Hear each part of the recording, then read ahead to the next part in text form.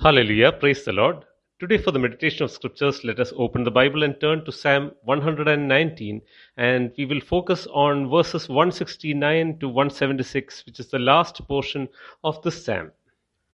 The psalmist is crying out to the Lord to hear him and deliver him, and let the hand of God be near to him so that he will not be utterly lost. In verses 169 and 170, the psalmist says, "Let my cry come before you, O Lord. Give me understanding according to your word. Let my plea come before you. Deliver me according to your word." Two requests that he is placing before the Lord in the form of a plea and a cry. He says, "Give me understanding according to your word and deliver me according to your word." When we go through the various life situations, we need these two things as a reality in our life. Number one, we need the understanding and wisdom that God gives according to His Word in order to interpret every life situation according to the God's eyes. And secondly, we need the deliverance in the dangerous and difficult situations according to the Word of God. I believe that the Word of God is extremely powerful, and when we apply the Word in our life, not only is it a counsel that God gives us in order to make the right choices, but it is also His divine wisdom and His supernatural deliverance that He sends into our life according to His very precious Word. And that is what the psalmist is asking to the Lord. He says, "Hear and deliver me, hear and give me understanding." In verses 171 and 172, the psalmist is a person who wants to sing and praise God. He says, "My lips will pour forth praise, for you teach me your statutes. My tongue will sing of your word, for all your commandments are right." The psalmist is a blessed person because not only has the Lord made the Word of God available to him, but the Lord has opened his understanding and explained and taught him the various commandments of God. He has taught him concerning the Word of God.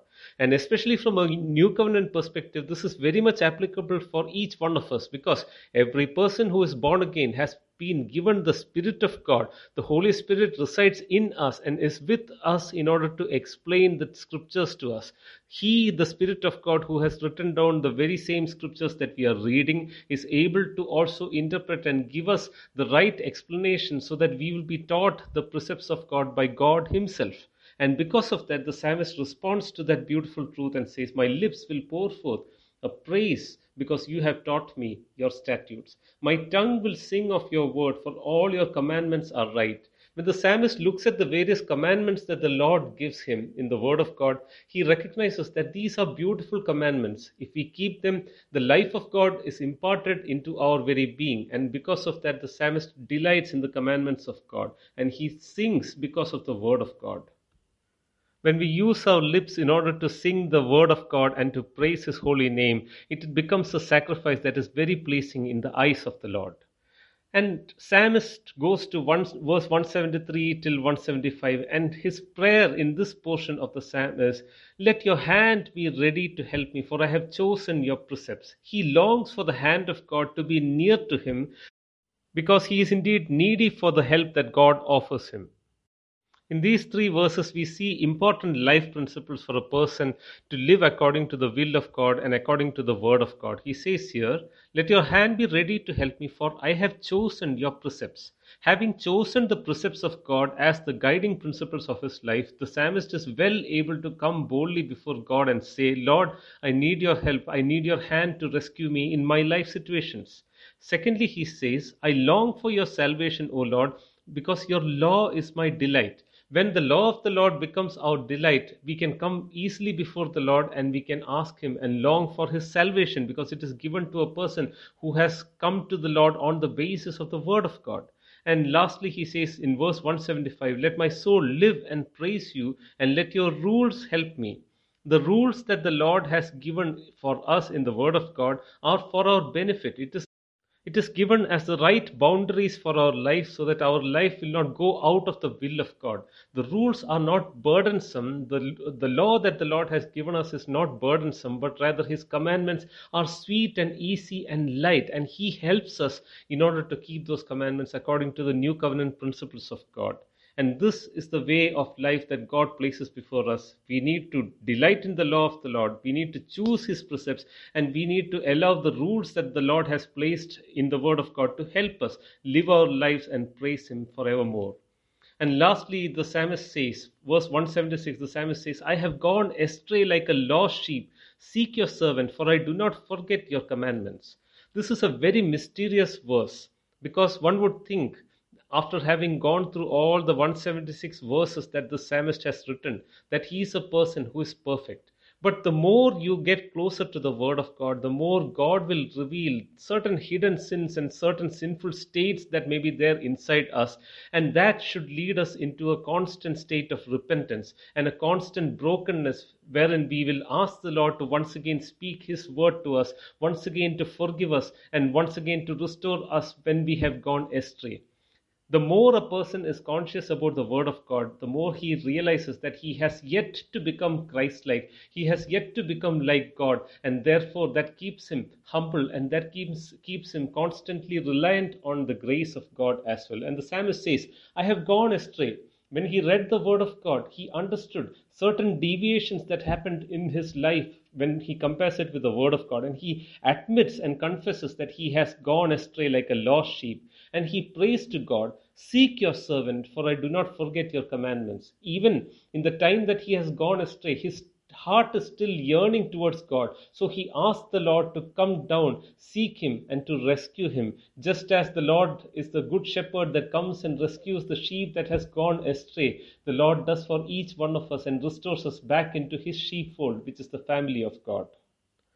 This last verse of this psalm does not end in a failure, but rather it ends reminding us about two things. Number one, the grace of God that seeks the servant of God and rescues him, and also the commitment that the servant of God has to not forget the commandments of God.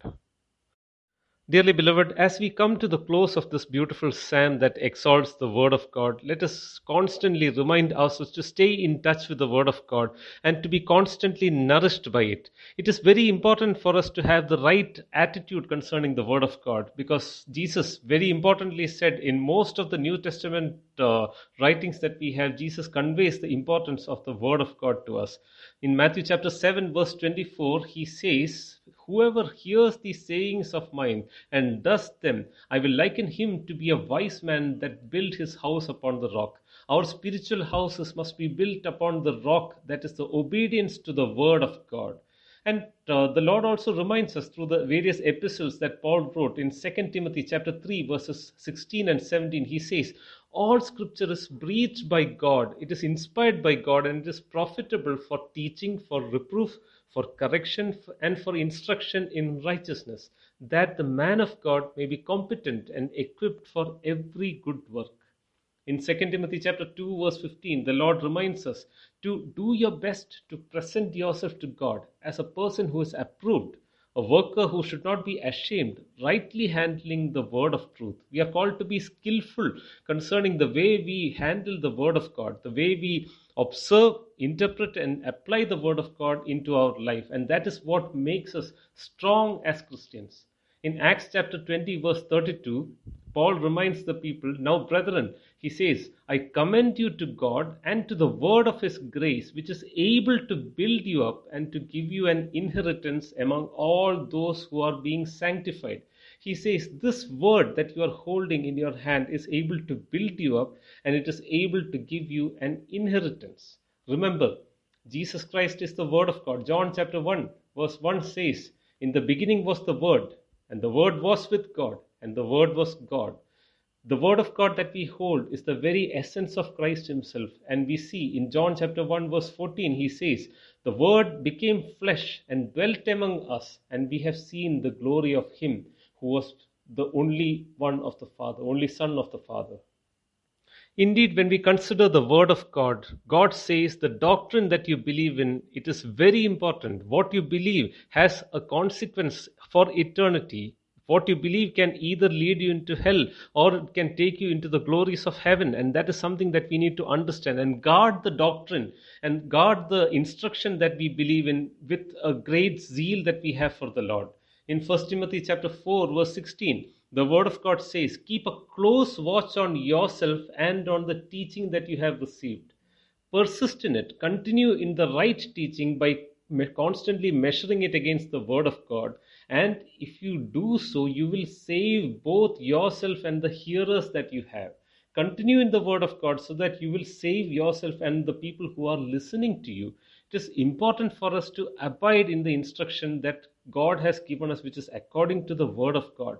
And that is very important in these end times, because we don't want to be left behind. We don't want to go astray from the right doctrine that God gives us in the word of God. Let God be true, and every man, every other person, let him be a liar, because what God has said in the word of God is true. And if any person comes and says something which is contrary to that, he is opposing God, and we should not believe him, but rather we should believe that which the word of God tells us. When we continue in the right doctrine that God teaches us through his word, then the Lord says we shall receive the full reward for which we are made equipped. Jesus said in John chapter 14, verse 23, that the proof of the love that we have for God is the fact that we will keep his word. He said, if a man loves me, he will keep my words, he will keep my commandments, and my Father will love him because he kept the commandments. He will come to him, and we will make our dwelling place with him. And that is the promise that God gives us. If you study the word of God, we will understand that virtually every single spiritual blessing that we receive as part of our new covenant life or our new life in Christ, that happens as a result of the word of God. When we look at Romans chapter 10 verse 17, we understand that faith comes by hearing the word of God.